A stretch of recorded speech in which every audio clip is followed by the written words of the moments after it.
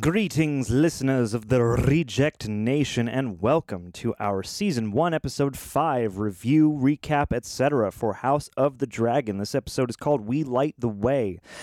It's been quite a season so far, I tell you, and very much enjoying it. I'll say that much. Not going to say too much, obviously, because that's why you're here. You're here to hear the review. You're here to hear us bat it around. I don't know why I keep going New York in these recent intros, but anyway, but you probably haven't even noticed that. Anyhow, if you guys would like to join us for the experience of watching the episode along with the review, you can check out the reaction highlights. Those are on our YouTube channel, youtube.com/TheRealRejects. Got little snippets of the show and our little, mystery science theater riff / also nerd commentary thingy. You can join us for that there, or if you want to sync up with your own copy and join us for the full length of the episode, the full Real Rejects experience, come on over to patreon.com/TheRealRejects. Got a great community over there and a bunch of exclusive movies and shows with reaction highlights and watch-alongs included. Cannot show the full show for a watch-along or the full movie. People don't often grasp that. It's super duper illegal.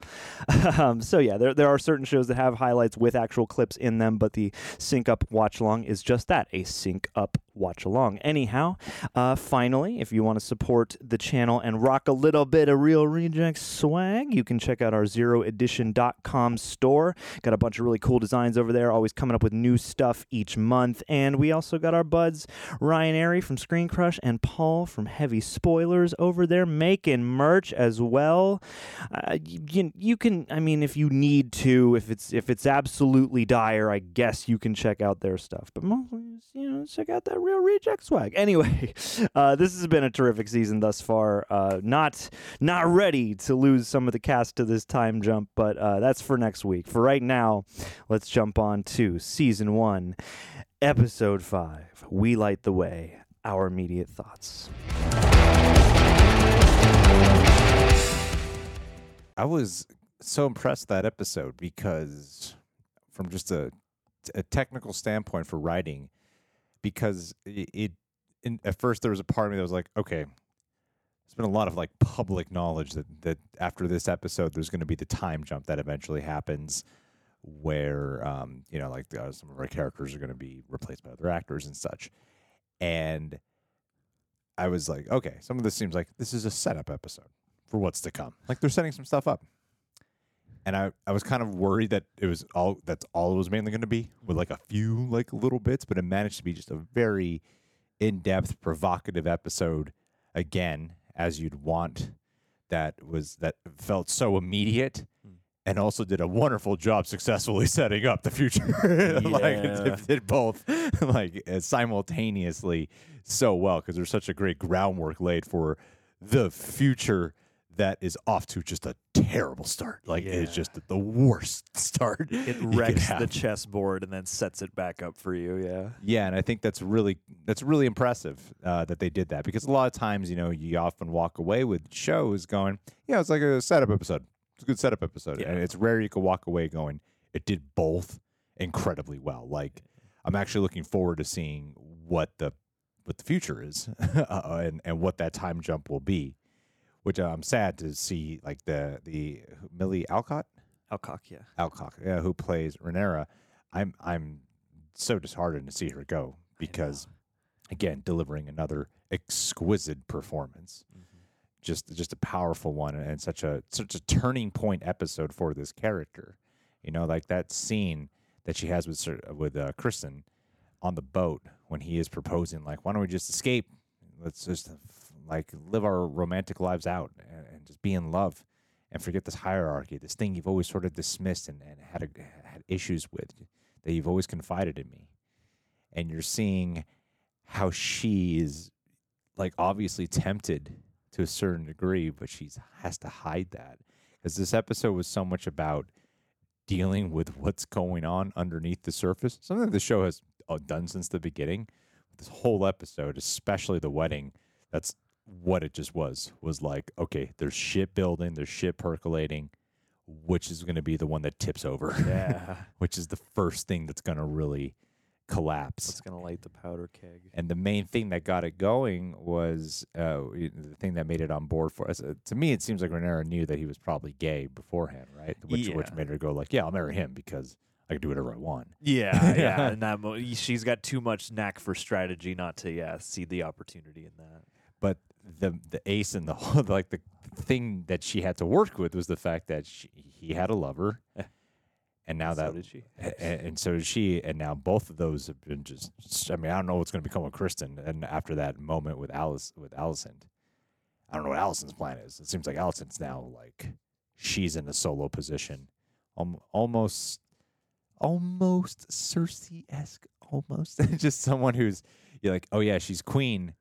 But now there's no king with her, and now she has to worry about her children and what could be stripped from her in the future. Yeah. What could happen to her well-being, and maybe she needs to harbor this information and somehow use you're like, okay, what's everyone plotting now? Everyone's an enemy. Everyone's using each other even more aggressively than they were before. All these bonds are even more tenuous now and more, just like stress worn. Yeah, I love it. It's great. And then you got Damon, who's just waiting to cause all kinds of chaos. Just walks in, every time he enters a room, it's solely to just cause the most effective chaos. It's just funny how they kill off the wife at the very beginning, and that's your first time meeting her, right? Yeah. And we've heard about her a bunch of times. Just solely from his perspective, where everyone's like, she's fine. And he's like, I hate that bitch. Like, and all she the time. shows up and she's like compelling for those moments she's on Yeah, screen. I was bummed to see her just die. I was bummed too. because I thought, oh, this is going to be interesting to like unpack here. But again, this show does a really good job. Like I think that unspoken truths theme they had, circulating throughout that whole wedding is a big part of what the writing kind of carries over throughout this whole show. Because it weirdly, of course I would like to have seen more with, it would just hit that much more harsh if we had gotten to know her a little bit prior to that moment. But in that instant, you get so much of the idea of her grasp on and her whole point of view about Damon, the marriage, and it kind of seems like she wanted a husband too. Yeah. In that little exactly. moment, she seems like she sort of wanted an actual husband. Yeah. And feels like loathes this man, hates him, and also feels hurt and betrayed by him. It's like she actually might have wanted that, and I had to get stuck with you, the worst version of it, with whom I cannot enjoy any of the spoils of this position. It's just, it's so cold, and it's like, what is Damon going to be doing now? And what's this war within the crumbling of Targaryens is all within. It's so fun to watch. It's fun. It is. It's fun so in a very in a very sort of gallows kind of way. That seemed like, even though that's not like a main plot character, that felt like one of those surprising sort of stark deaths where, you just meet this person, you kind of get that. I loved that we spend that little perspective build. You remarked why do I feel so uncomfortable just watching her ride through this valley, and then she comes upon Damon in the most ominous, but also oh okay, it's just him kind of way. But I don't know, just it's such a cold scene, and it says so much about him in a way. It's a bummer because it's not really about her as much as it is just showing just the depth of his, I don't know, just coldness keeps coming back to mind, because you could see a way in which this alliance could be beneficial in some way, shape, or form, but Damon doesn't seem interested in any of that. And when he comes back around with Sir, I can't remember his name, Jaren or whatever, the other, the relative of hers, it's so painful to watch that guy step up and to really feel like he's got an opportunity to stick it to Damon, only for Damon to turn around and be like, oh, hey, by the way, I just inherited your entire place of living, your entire homeland. Can you arrange that for me? Yeah. It's just so, Damon remains this fascinating character, because it's a testament to Matt Smith's performance in those moments, because every time he's just sitting there observing, you're like, what is this guy thinking? And there are little moments where you're like, I can still see a glimmer of a human in there, but so much of him is just like a chaotic evil character, like a chaotic neutral character or something like that, where it's I can never really, I said this before, and it rings true throughout and through this episode, it seems like he almost never comes in with a plan, except to watch things twist. Well, I think he always has. there's always a desire though behind Yeah. his actions. There's always somewhat of a. I think the show introduces him like he's a wild card. You don't know what this guy's gonna do. He's just manic. He's the new. He's Joffrey, but more intelligent. But Yeah, with more tact. but then you quickly learn that no, he's actually a lot more clever and conniving because it's like that. You don't exactly know why he. All they've really showed us is that he doesn't like her, and then he kills her in the beginning of this episode. There's got to be a reason why, but unless it's in the book, unless you really understand the politics already beforehand, where you're like, oh shit, he killed her, so that means he's gonna inherit because they don't have a heir. Like if your minority just happen to know the world that well, but you really don't know why he did that, and then when you find out, they're like, oh, it's actually a really big political gain he can have now. But it's like, why? Why that political gain? Because you could buy both versions. You could buy that he'd just be so cold as to be like, no, I just hate her, and I finally had an opportunity to get her out of my way. But then, yeah, you see the bigger picture plan, and it is like, wow, that is smart. And also your choice to now resurface at this event gives you the power that much more in that situation, as it wouldn't have done if you had like shown up to her funeral. And I actually do tend to read the top comments on these reactions that we do. And I remembered that there were people, because we were talking about the when they did fornicate, Kristen and Rhaenyra, and that people, because we were like, it's interesting to see like this whole scene of like debauchery and giving into these sexual pleasures, and then you get a more of a tender, loving scene, which I think it was executed that way. But there were a couple of people who were like, I actually didn't find it tender at all. I thought it was just a manipulation of power that Rhaenyra did, and also it broke his oath, his vow, and I kind of forgot about that angle. I forgot about that, and admittedly, I forgot about. Oh yeah, that's right. They have part of chivalry is chastity bill. Yeah, I forgot all about that, and then to watch the effect come into this episode, and how much that has just like he sleeps with her. It's been a little bit of time. He's like obviously madly in love with her. He's sacrificed his whole commitment because of giving in to this desire for her, and now he can't even have her, and he's got to watch her get married off, and you're just watching this guy who is so noble and honorable, just succumb by the end, just pulled down to the bottom here, where he just annihilates this person at a wedding. Why exactly was it him, do you think, that he murdered? Yeah, Was it like threatening, or did someone have a secret on that? I didn't quite know. It's like it does. I'm not here going, why? This makes no sense. At the same time, like I don't fully know why he chose him as a target. In the moment, just the first time watching it, because I would like to go back and revisit the scene. The way it sort of read to me amid all that chaos was sort of, that was the last straw, given that was the last interaction we saw him have, and that puts him in this precarious new position of like, oh yeah, now I'm part of this like apparatus of secrets and lies and things. And when everything breaks out, I felt like it was almost like a proximity thing where like they're both together or in close range of each other, and then maybe in all the chaos or something like that, it got to the point where it seemed like one of them was attacking the other one. Like, I'm not sure, because when Or maybe he wanted to dissolve this whole thing. Maybe, I mean, yeah, maybe he just doesn't like. I Dissolve think the lie. Yeah, I think either way, what happened, I don't know exactly what got them in. Whether Kristen was like, I gotta find you and kill you. It seemed more like a random just boiling over of his guilt and of his just not wanting to be a part of this. The regret, the guilt, the pain of the conversation before with Rhaenyra, where he lays out this very pure, noble, like, let's run away together and just have a life. And all that stuff mounts, and then, it's like Alicent learns about this, and it's like his whole spirit seems like it's been demoralized, and then, that exchange with Laenor's bow there it just seems like it just solidifies his descent into this immoral place that I'm sure is eating at his soul. And that's probably then just the target of like, I am overcome and I'm just letting it out on you because that's exactly not what I want.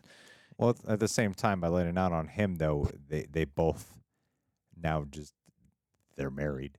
Like Yeah. Rhaenyra is just married now. They don't have the things they can have their fun with. Yeah, and it's like even if it was like, well, you're still free to go out and meet people and whatever. It's like that doesn't even probably appeal anymore because they've both suffered such a like a heart loss.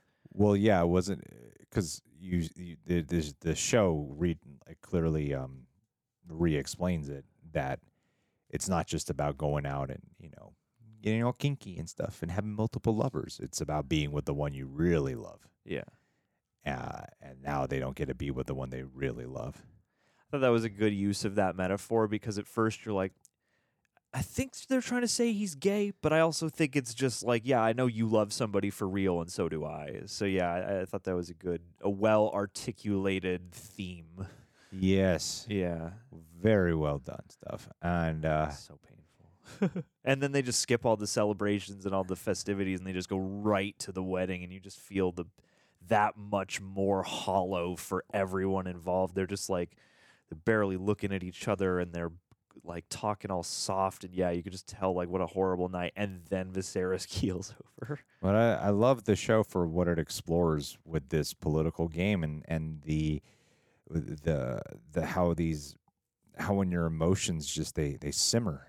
They simmer when you push it down for something that is like duty, yet you see what the consequences of that can be, and then you watch something like Rhaenyra give in to sleeping with Kristen, and then how that's destroyed something. You're watching like Rhaenyra, who's been like such an amazing character, and you never associate at all as like a bad person.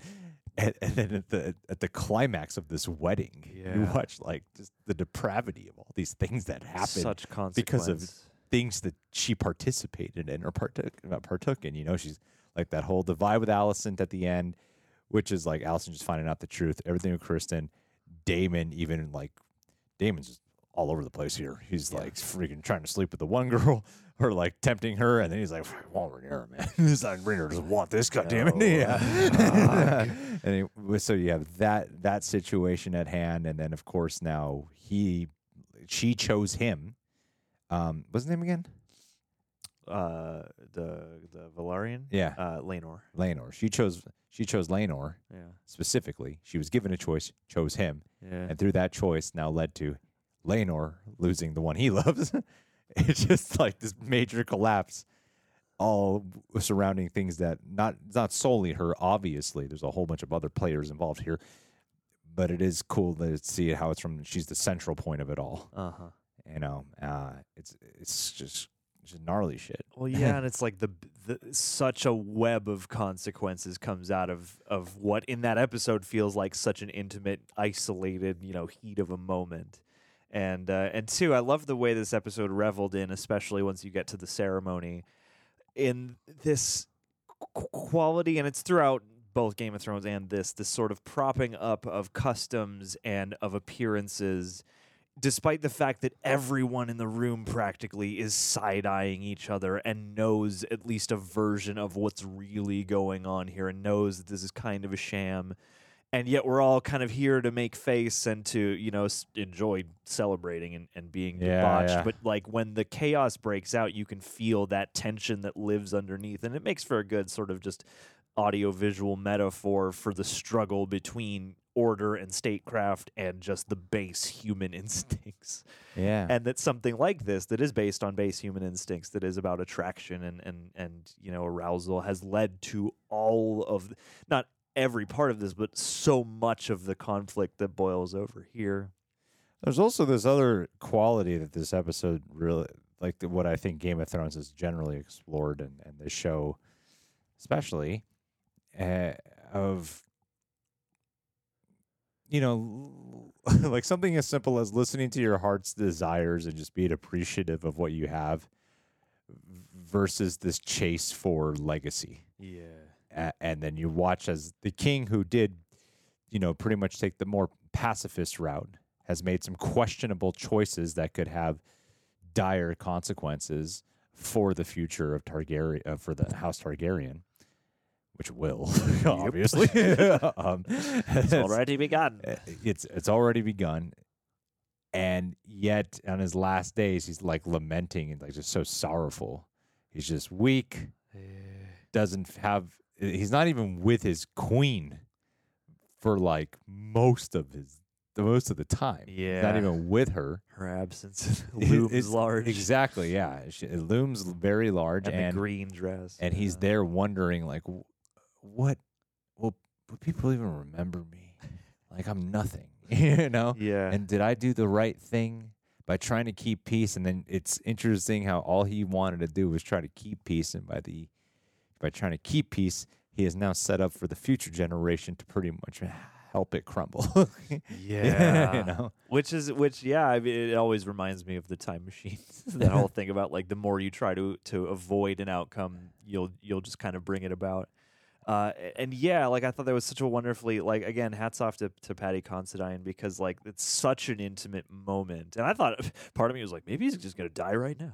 Yeah. But yeah, like and that is interesting to see contrasted between the two of them, because they're both in some ways kind of pondering that and the sort of like what this duty of being the king or the queen does to you. And it's like he's sitting here going, I had a pretty good life, but yeah, did I not, risk enough, for greatness? And then you have Rhaenyra, who's in this position of like, given an offer to throw all that away, and you can see still, despite how much she kind of thrusts all this stuff off, that she does have like a taste for this life and not wanting to so easily leave it behind. And I felt like her rebuke of Kristen there was more confident than just like, no, I got duties and stuff. It's like, no, I intend to rule, And then you watch that contrast in Viserys, who seems like he truly would have been better off not being in this position, just living life and giving of, the natural gifts that are so apparent in him as a character, and yet don't really serve his role as king very well, and lead his council to constantly be trying to manipulate him and stuff.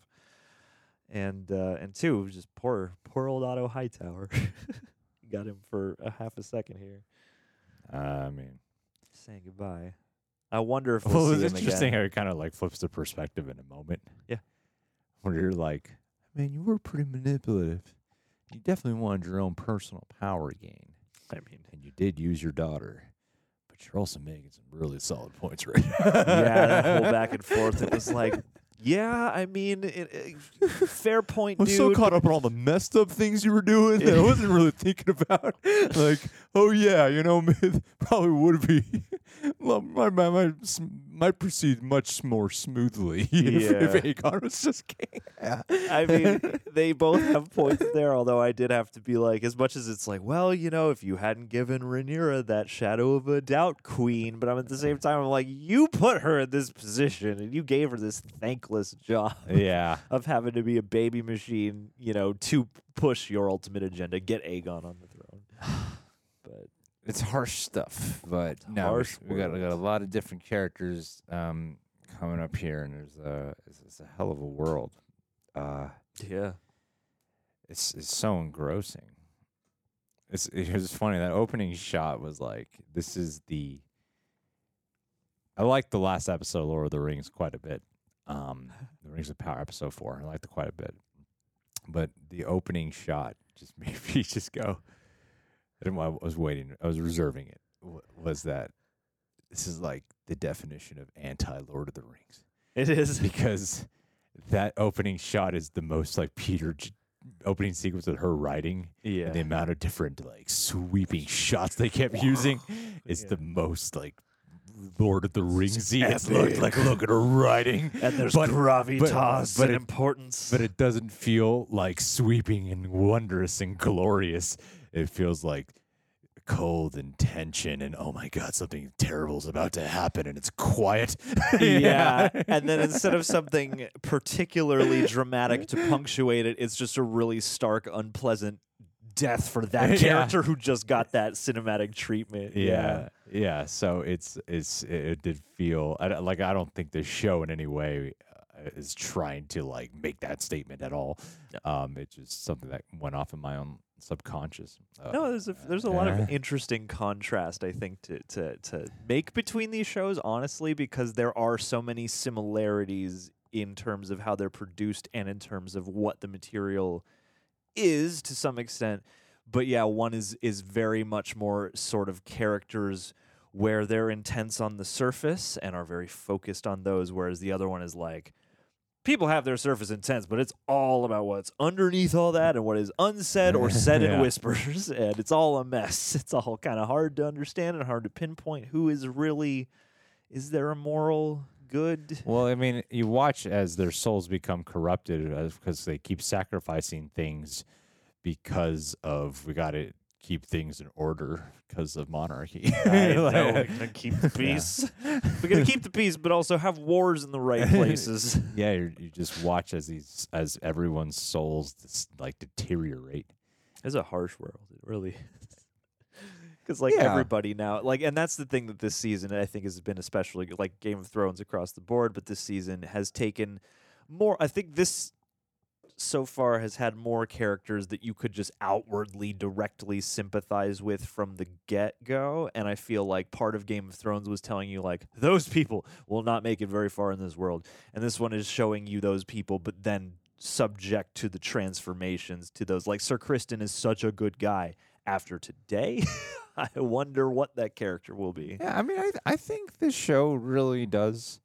I see a lot of people who are already like quick to say, like, this show's so much better than. Like, I see a lot of people who say that, like, it's better than Game of Thrones, and of course, there's undoubtedly like so many similarities, undoubtedly, but at the same time, it's such a different show. Yeah.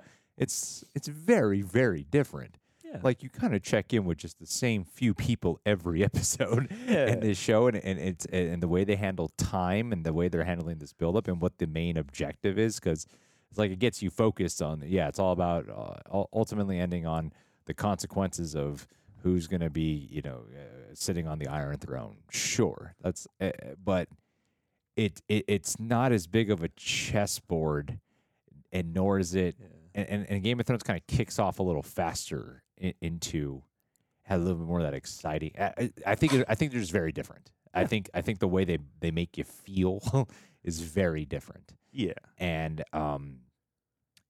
so I think these are, I don't know. There's a lot about what I've experienced with these 5 episodes so far that I do find a little bit I do prefer, but I generally don't sit here and I don't ever really take the time to compare and go, which one do I like more? A, there just hasn't been enough time, and B, they're very different. Yeah. And like I could just enjoy both. Same. I've done that with like Better Call Saul and Breaking Bad. Like I haven't bothered to ask myself like which one, and let me just try to really figure this out. 'Cause I'm like, no, there's similarities, but they're different, and I think they just kind of work together. Well, that's I think to me that's ideal. That's how it should be. But the production on this sounds like chaos. For like the showrunner, like I'm not coming back. I don't know. Or one of them leaving early. Miguel Sapochnik. Yeah. I wonder if they knew that. I guess I'm curious because like you don't want to hear 3 or 4 episodes in like you're losing one of your showrunners. But part of me wonders if knowing the response to they know the response to the end of Game of Thrones, and so I bet they were like, we need as many of those hands on deck to get this ship sailing. And then after a first season, we can mix it up a little bit because I think they have Alan Taylor coming in instead, who's also done a ton of Game of Thrones and has done good work on Game of Thrones. And so in that way, it almost seemed like that could be just the plan all along. He's like, I'll come back for a season, but it could be chaos. I'm not sure, honestly. It seemed like a lot of people were surprised on the cast, so maybe not. But I don't know. Here's hoping it doesn't dip in. I mean, it looks like this would be. This looks like it could be a toll to put together. Even if it's not chaos, I can imagine that if you're trying to put one of these things together, it would just stress you out. That was the thing about Benioff and Weiss is as much as I'm like, you guys did not handle this the right way, I was also like, but spending like 10 plus years doing this seems like it would take a lot. It would age you way more than that. Yeah, it does seem like an incredible undertaking to guide a ship like this. I mean, I wasn't even interested in the show I wasn't either. when it was announced. I know. I was like, who cares? When it was announced, and then there were a couple of trailers came out. I'm like, I don't even want to react to it. Like, nah. No one seems excited. Yeah, I saw that people were getting excited. They were loving the trailers, and I just wasn't interested.